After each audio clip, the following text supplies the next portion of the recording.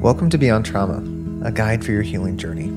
This podcast is a project of Beyond Healing Media, where we value each person's humanity and what life experiences shaped you to be who you are. We, as the hosts of this podcast, seek to embody these ideas as we explore things like trauma, its impact on the body and mind, and even how it has shaped the way that we are in relationships. Trauma is not the end of our journey. So within this podcast, we will also discuss what it's like to heal, move forward, and grow as a human who's experienced pain.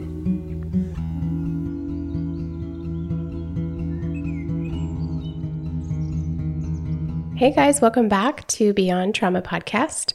We're in studio today to talk about personality, which is kind of, an exciting topic for us. And a lot of our theory looks at how do we develop as humans and how are our personalities developed in our understanding of the world around us. So we get to talk in detail about this, but what we really want to connect everybody with is just a broad understanding. And then how does this relate to your life, and how can you begin to explore more about your personality and utilize that information in a helpful way? I think, and this is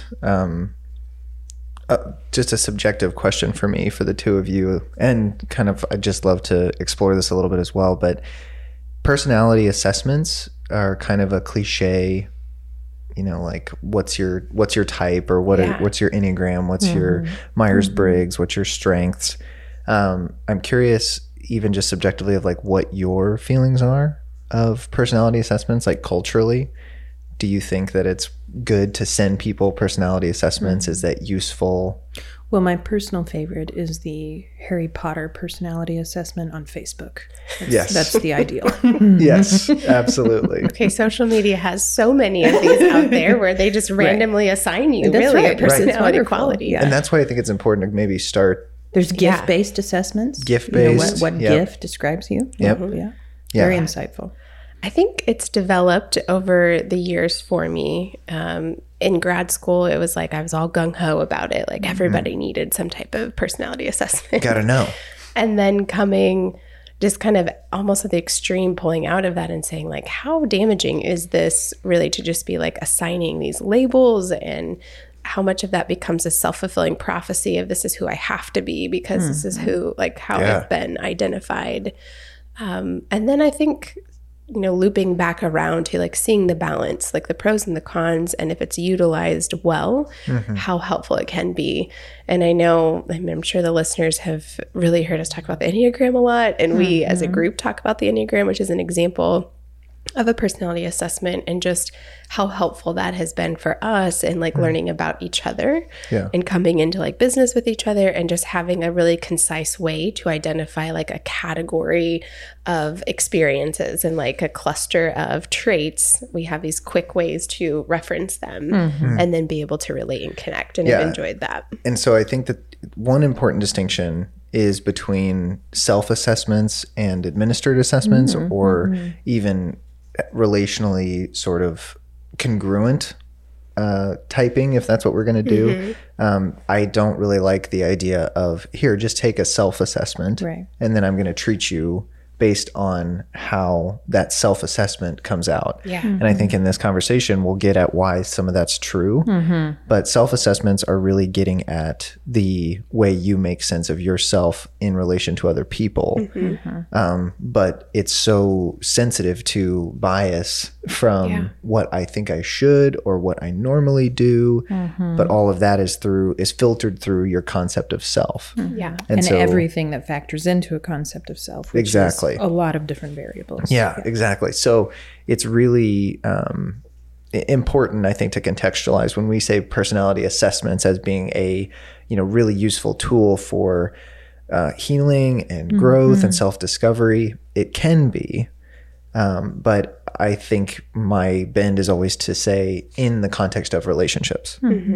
Yes, but not just for you to itemize what you are to yourself as you give feedback to this very kind of skewed assessment app or test or whatever it is. I think what stands out and having lots of different conversations with people about personality assessment and like understanding what that information is for versus not for. It reminds me a lot of conversations around medication for depression and anxiety.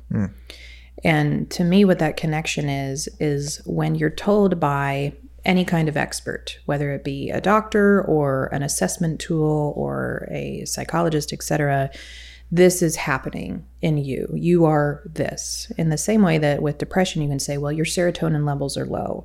It's really easy to then come to this conclusion of, oh, I am depressed because my serotonin levels are low. Yeah. And that is not necessarily the reality of the situation. What is true is that there is a correlation between low serotonin and depressive experiences, but it's a chicken or egg issue. And to me, it's that same conversation around personality. And so if we take a personality assessment as prescriptive of who we are, then I think it can get problematic. But if we see it as descriptive of our current state and our current strategies in life, then it can be really useful. Yeah. And so illuminating. Yeah. Yeah. I think as we go into talking more about personality and development, I think we'll find ways in which this can really support the healing process, which is kind of what we've been talking about of what does it mean to heal? And a huge piece of being able to heal is even having the self-awareness of where do the wounds lie, or where, where does the healing need to happen? And so this type of exploration of like learning about who am I like today in my life, and where did this come from? Like, why have I been shaped, or have I developed to be this person? And then what areas of that are really like posing to be problematic in my life, or causing me more pain or distress or struggle. Right. And how do I begin to explore that and look at healing? So that's my hope for this topic, is that it connects us back with the healing process. Yeah. One of my hopes in this, even just conversation starting, is, what makes a good one? What makes a good, whether it be just a personality test or some type of self-assessment, what parts of that really do factor into it being a useful tool for you in your relational context, and what ones may just be, maybe not as helpful. We're not going to go through like all the major personality assessments and say this one's good, this one's not good. Unless you guys want that, let us know. Then we could give our opinion. We now have the opportunity to hear from you. So if you're wanting us to review one, I guess, let us know. But just my subjective desire is really just to hear from us what we think is a good practice or a good way of using personality tests or self-assessments to really aid in our kind of journey in self-discovery and growth. Yeah.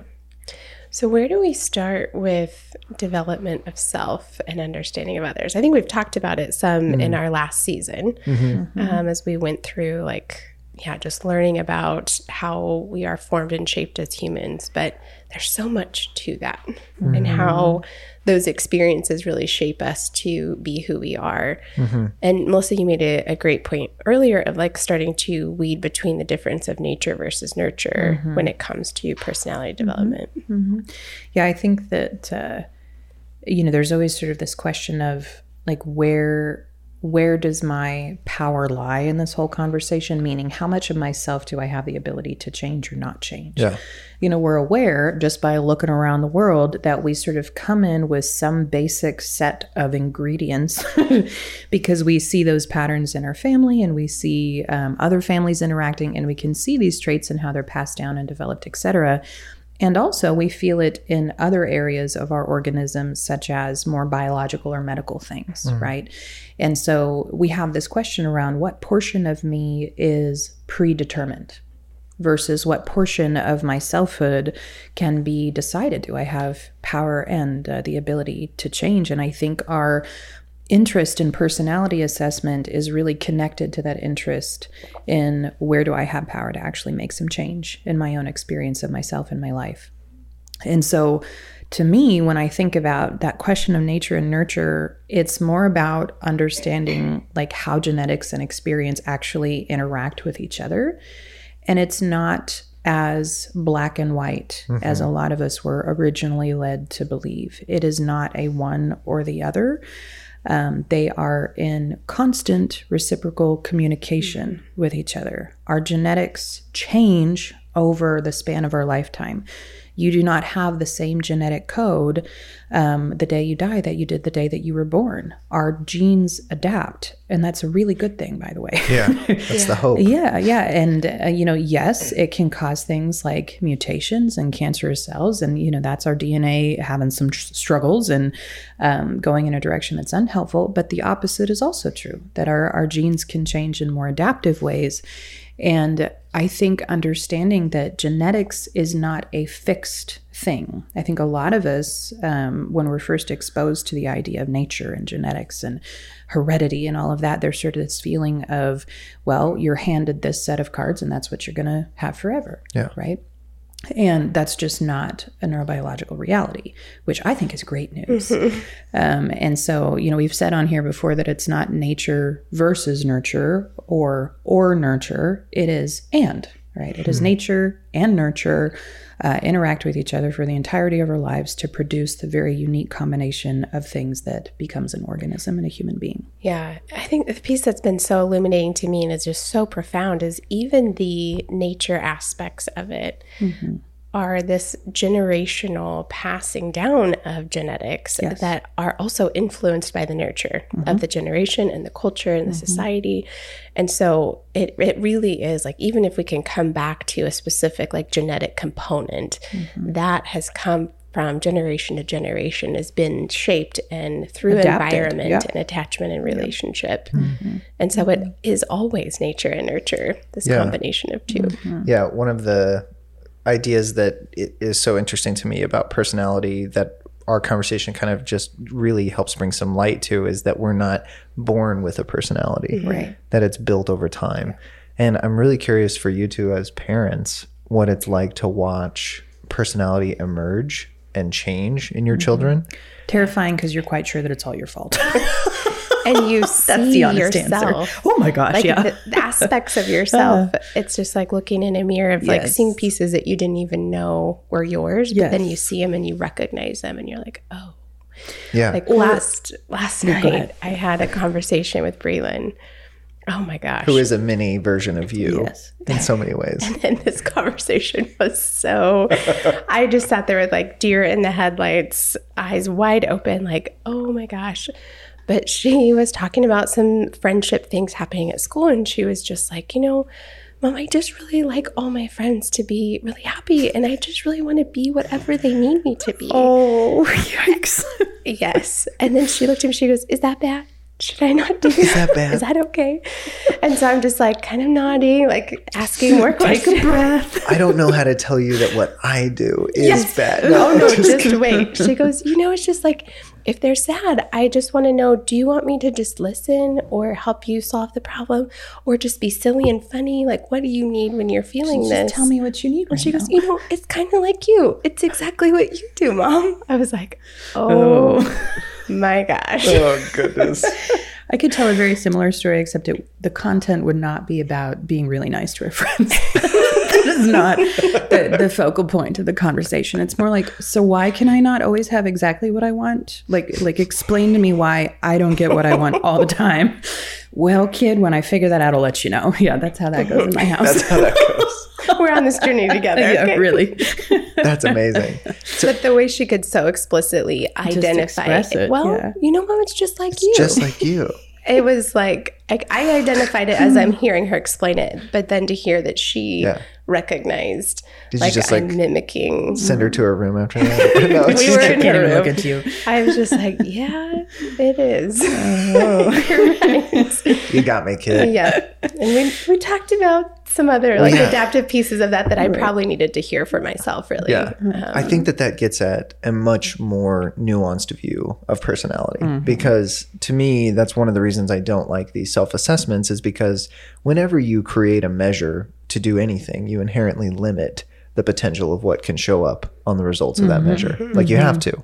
The scientific method is about getting it down to the simplest number. Which variables are you looking at? Exactly. So to me, that's why I like to discover a personality and contextualize an assessment relationally, because those types of things, if you were to give Breland the Myers-Briggs or even a Enneagram test for her to take right now, it would likely just come up with those dilemmas of, oh, is that bad? It would be what she thought whoever was giving the test needed it to 100%. be. It would be that strategy applied to the assessment. Yeah, and there's lots of different scientific language within statistics about the types of biases that makes you so vulnerable to, that self-assessments, especially when they're about something that has any potentially shame-filled material, your self is built in a way that is averse to those types of disclosures. So you will camouflage it.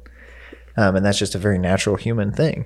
So to me, when you start adding in elements like body quirks or postures or little mannerisms, ways of even like shaping the face, and then using your tone of voice, your cadence of how you're putting your speech together, the thoughts that you choose to share versus the thoughts you definitely don't share, all of that, in my kind of perspective, should be factored in to what we're calling personality. But that is very hard to assess. It's very difficult. That's a variety of different ways of assessing coming into one to write a more like detailed story. To me, that includes self-assessment. The thing I do like about self-assessment is to be able to look at that and say, why did they respond in this way? Like what was the feeling, or what is the part of like their strategies that would kind of guide them into responding to these answers in this way? And so it's another like source of information, but it can't be, looked at alone in isolation. It's got to be with this other, like, just a culmination of different assessment tools that are, people who and are close to you, people who are more distant and just kind of see you in different ways. So bringing that all together to tell a more full story of who a person is. I'm thinking a lot about the Enneagram. That's just my most favorite thing in the personality world. I've had the opportunity to teach it for a number of years now. And in those groups, it's so interesting to watch people evolve from what they self-tested as into what fits in a group context with people who, like, you're kind of trusting to help you discover it. And when I was in my practicum experience at the university, that was a lot of the groups that I got to lead, was helping people discover their Enneagram. And, just anecdotally, it felt like half or maybe a little bit more than half of the time, they were not, by the end of the group, what they self-tested as at the beginning. They discovered that through this reflection process that really they were kind of trying to make themselves out to be something that didn't really align with who they were when they self-tested. And that to me just gets again at the validation of, we are so contextually dependent. We can morph and shapeshift depending on the environments that we're in, and that's not good or bad, but when we lose track of it, that's really where I see self-assessments to be kind of indicating we're kind of going down a road that's maybe reciprocally like perpetuating our sense of threat in our environment or our dysregulation. Well, I think that when personality assessment is used as a mirror to self-observe my current strategy, they're incredibly useful. I think, to me, that's very different than saying this is who I am. But understanding the strategy, the ways that we have cultivated in ourselves to deal with the challenges of life, like, that's tremendously useful. Because we're not all the same in that. We have incredibly unique and divergent strategies, even faced with the same challenges. And so in relational context, like knowing the ways that each person has figured out how to feel safe, how to feel worthy, how to feel wanted, how to feel interesting, how to feel validated in a social situation, like personality assessment can be a mirror to us to say, hey, this is how you've learned to survive and relate to other human beings. Where I think that the danger can come in is then we can turn that into, this is who I am, and this is who I will always be. And there's a tendency towards determinism and fatalism in that. And so I think as long as we understand it as this mirror of current strategy, we can look in those mirrors and learn a ton. And doing that in a relational context, I think, is sort of like having somebody stand next to you and look at the parts of you that you can't see well, and say, this is what I see. And we get a much fuller picture when we do it that way. It's a great way to describe it, that imagery of someone else describing the parts of you that you necessarily can't see. Like, what does that mole on my back look like? I can try to look at it, but I'm never really going to get a good look. You just do like a half mirror. That's right. Is that? That's right. Is that a shadow? Is that even the one you're talking about? Yeah, I don't know. Yeah. I'm curious, this is a thought, like a genuine question that came up for me, is like difference between temperament and personality. And I think what sparked this is looking at that nature nurture piece of personality. And I remember learning in graduate school, like, well, you're born with your temperament. That's something you're born with. And personality is something that's like formed and shaped over time. And I just like reflecting back, I haven't thought of that, you know, that statement from grad school in a really long time. And then just looking at where I'm at in my own professional understanding of, you know, personality development, and what comes up for you guys with that idea of temperament versus personality. I just immediately think about infants and the amount of personality that they are, you know, the unique identities that they show up with almost immediately. Even in the womb, not every baby, you know, does exactly the same thing or has the same amount of energy. And so I think that I'm kind of drawn to that question of temperament and those basic ingredients of this little human. We do come in with certain tendencies and set points. And I kind of imagine that as the neuron connections that are naturally there, not that others couldn't ever be there, but we come in with a certain tendency to go in a certain direction because of genetics and lots of different factors. Does it feel like that, though, comes from the nature nurture soup of generations before, and even like the in utero development, like all of that, it's still the same nature nurture combination. We never exist without an environment. Yep. You know, like the minute that we exist, we are in an environment. The womb is still incredibly environmental. The amount of stress, you know, what's happening in mom's body. Does mom sit still all day, or does she, you know, walk around all day long? Even that is an environmental factor. Does she sing, or is she silent? You know, all of those environmental factors are still doing things in utero. And so I don't think we're ever without an environment to be interacting with. With the research side of things, temperament has been a buzzword multiple times throughout the series of kind of personality assessments or personality research inquiries. And temperament, one of the ways that kind of helps me understand what the distinction some people get at is like agreeable versus disagreeable. In your temperament, what are you moving away from? Or are you moving towards? And in those approaches, are they filled with activation to avoid threat and, you know, kind of run away? Or is it more so I'm going to go towards to meet the threat? Or do I seek out sort of naturally just other resources to help meet kind of the needs that I'm experiencing? And then personality would be the strategies that you use while in motion through your temperament. So that's one of the ways to kind of help contextualize the two. But when I feel like that when we talk about personality, we're circling both and saying, yes, it's how you respond to stimuli for sure, how you make sense of that, absolutely. But then as you go about the strategy, selection process, and implementation, how do you do that? Like what's actually happening in the in-between spaces between, you know, I detect the threat, I assess my resources, I find that I'm still needing more, and so I need to go out and do something or run away. And then you implement that strategy. How do you make sense of what happened? All of that is personality. That's so true. Yeah. I think it leaves yeah, it just leaves me in that exploration of,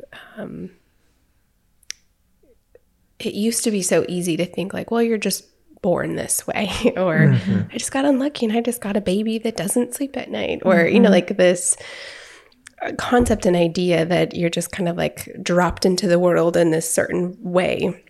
And I just continue to stay fascinated about how, as I mentioned earlier, like generation after generation is passing along the genetics to kind of form and create the potential for this human as they come into the world, and how that's going to be influenced by the environment. I don't know if this will be disheartening to the room or to the listener. I don't mean it to be. But at this point in all of my studies and all of the work that we've been doing, I really believe that there is no chance with neurobiology.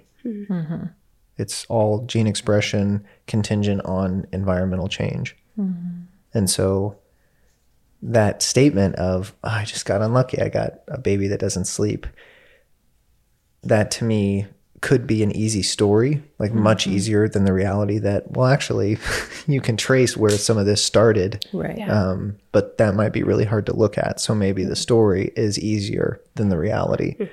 But Well, I think that has to be nuanced with, that isn't necessarily a fault. Right. Yeah. I was going to Of say that's anyone. the hope of in those stories. It's the avoidance of feeling the shame or the responsibility for, which as parents, we already struggle with this enough of like, did I do something wrong? Should I have done something different? What if I had done this? Right. And that like, there's like relief in just saying like, well, maybe the next one won't be so fussy. roll the Like, dice. Right. Yeah.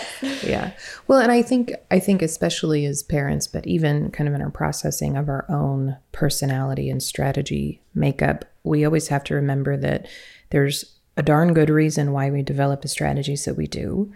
And they are by and large protective to us. Like, even though there's certain strategies that have some pretty obvious downsides and some that have some pretty obvious upsides, like, well, that one looks nicer or easier or more gentle on themselves and everyone around them.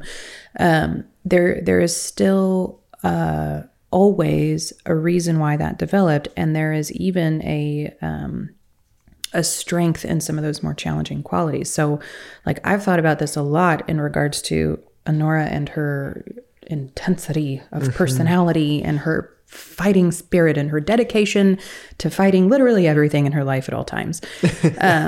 But that's also what kept her alive when she was born, right? The fact that, she's 3 weeks old and the doctor says, no, Honora is just an angry baby. And she's just mad about this situation because, she couldn't be held and she's stuck by herself in this, hospital bed with tubes everywhere. And so the very thing that, like, oh my gosh, is so challenging now was exactly what kept her alive. And so understanding that, like, it's never about, is this good or bad? Is this right or wrong? It's simply a matter of, why did we need this? And the work of it and the self-reflective process, and as a parent, the question that we can ask is this still needed? If the answer is yes, then we're going to have a really hard time changing it. If our kid still needs that tendency in order to survive their environment, they're going to keep right on doing it. And so are we. And so looking at how can we create safer lives for both ourselves and our children so that some of those more problematic strategies are not as needed is so much more gentle and effective, which is a nice combination, than feeling shame about the natural ways that I'm showing up. Yeah, and I think as parents, knowing, in like Braylon's example, her picking up on that strategy for me is me employing the strategy that I've got. That's how I know how to navigate the world. Right. And so it's, as parents, we're doing the best that we can with what we have. Yeah. And that's all we really can do. And then as that comes into our awareness, we can explore that more. And I think, as you see it in kids, it prompts so much of your own self-exploration and healing. But we're doing the best we can with what we have at all points. And every life. strategy has limitations. There is no, that line Perfect of reasoning. strategy. There's no, that line of reasoning of, could I have done something different? Could I have prevented this? I mean, maybe you could have prevented this, but it would have come up somewhere else as well, because we're such fragile creatures as human beings. And in Breland asking you, is that bad? No, it's not good either. It's neither. But I think, Bridger, in that moment, there are a lot of families where the child would be told, this is the right way to do absolutely. it. Right? Making sure that your friends are always taken care of. That's a good thing. Being loyal, being thoughtful, being kind. These are I've praised all of those behaviors. Because it's my own strategy. When I see her, I'm like, oh, you're such a sweet You're friend. so thoughtful. And she can feel how proud you are. Absolutely. Mom seems to like it when I think of other people before myself. Yeah. And so to maybe that's the right way to be. To get to speak to her. And like I said, everything I said to her last night was what I needed to hear too. Because it's like this mirror right in front of you. And to get to say that is okay. But it's also okay to check in with what you want and what you need and what your feelings are, and to express those things as well. And I'm like, oh man, I should listen to what I'm saying more often. Now we have a podcast where you can. Yes, where you get to say it all over again. Process right here with all of our lovely audience. That's amazing. Speaking of, well, I was going to ask you guys a question of when you feel like, historically, when you encountered a personality assessment that felt like a really good mirror to you, that when you read that, description, everything in your body went, well, that's real, right? How do you feel like that has influenced the way that you process your own, relationships, experiences, tendencies? Like, how does a good personality assessment change things for us? I feel like that is the full episode. We need to do another talk, because I just need to be able to lay some groundwork with the Enneagram. Well, what's your short answer? We'll do a full one. It's changed everything. My strategies are built around not noticing any of my needs, making myself as small as possible, unless the situation needs me to be big or needs me to be, up and loud and in front. Then I can do that. But mainly I just help other people. And I'm a 2 on the Enneagram. And so if I go without noticing some of the cost of that strategy, then I'll find myself in this completely run down, exhausted place, having never taken the time to notice how depleted I was getting. And at the same time, my relationships are terrible, because I'm not authentic in them when I'm just helping the other. I'm just propping up this codependence that says, oh, here, you exist completely in my mind as the person that I need to support. So I will dump everything. I will drop everything. I'll always be there for you. I will, money is no object. We're just going to help you find the support that you need. I'm not seen in that relationship at all. No. And so my relationships are in a really rough place. I'm exhausted. And because of how beautifully robust the Enneagram is, it helps me understand when I'm going into my stress paths and using my other strategies to take back the boundaries that I gave away. And so in going into my 8, then it comes out as frustration, and it comes out as anger and resentment, which isn't fair to anybody. But if I didn't have the Enneagram, it'd be really, really hard for me to make sense of that. Yeah. And to talk about it so concisely, the way you just described, those things, as you say, a 2 and an 8, I'm I know exactly what you're referencing. Also, well, yes. Speaking of mirrors. Yes. But then also for me, the health path into 4 is how I can prioritize what I do need to be spending my time on. In finding ways that I can be creative, I can also then assess my kind of introversion and use other elements of personality to help really specialize and individualize my life for me, which has just been so wonderful and disconfirming at the same time. So there's a part of me that's hesitant to do this, but I think I'd like to propose a whole episode or maybe a couple on Enneagram. My hesitancy is it's so cliche and it's so out there everywhere that it's really we Beyond kind of Trauma, like to go against the grain here. Beyond Trauma is doing something in the Enneagram. Great. Right. But I think that it would feel different than a lot of the content I've heard about it. and just looking at it through the lenses of like neurobiology and like all the things that we talk about on this podcast, connecting that with something like the Enneagram feels like it'd be fun to do. Super fun and very honoring, I think, to the three of us How as we well, function. because that is part of our normal life. Yeah.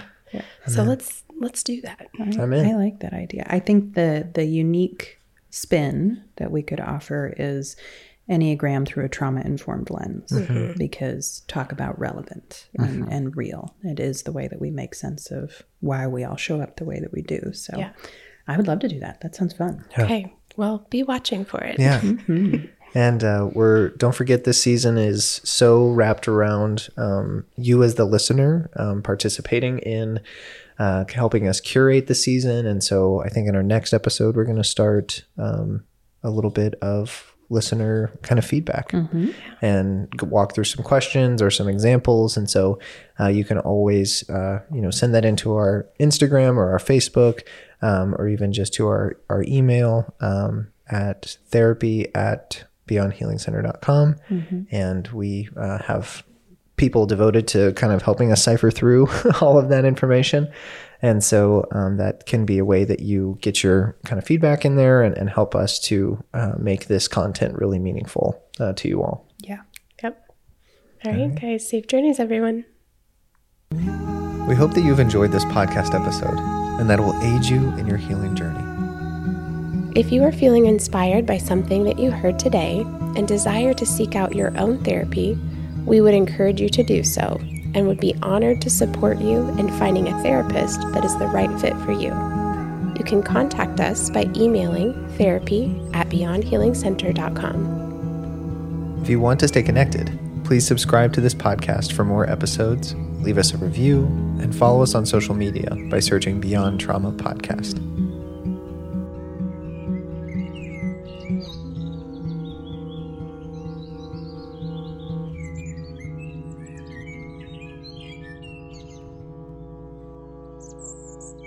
This podcast is a project of Beyond Healing Media, a media creation group committed to creativity, community, and embracing the beauty of being human. If you like this podcast, you might also like the other podcasts of Beyond Healing Media. Notice That is an EMDR podcast hosted by EMDRIA-approved consultants and trainers who use EMDR in their practice. The Burnout Educator is an interview-style podcast that invites stories from people across the spectrum of the educational system and seeks to see the human inside the role they play. It is our desire that you see parts of your story and those around you in the stories you hear. The Evidence-Based Therapist is an educational podcast where we read so you don't have to.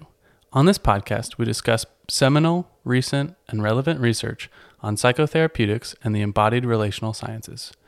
How do we know what is evidence-based, and how do we use it in our practice? You'll find out on the EBT podcast.